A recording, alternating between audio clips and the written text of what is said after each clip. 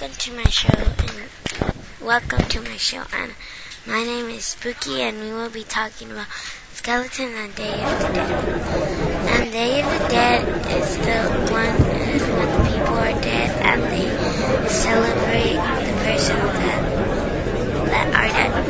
And Day of the Dead is when the adults die, they are holding a picture. And when the kids die, they're holding a picture of the kids. And then you eat pan de muerto, and then the kids that are dead, they are crying, and they are right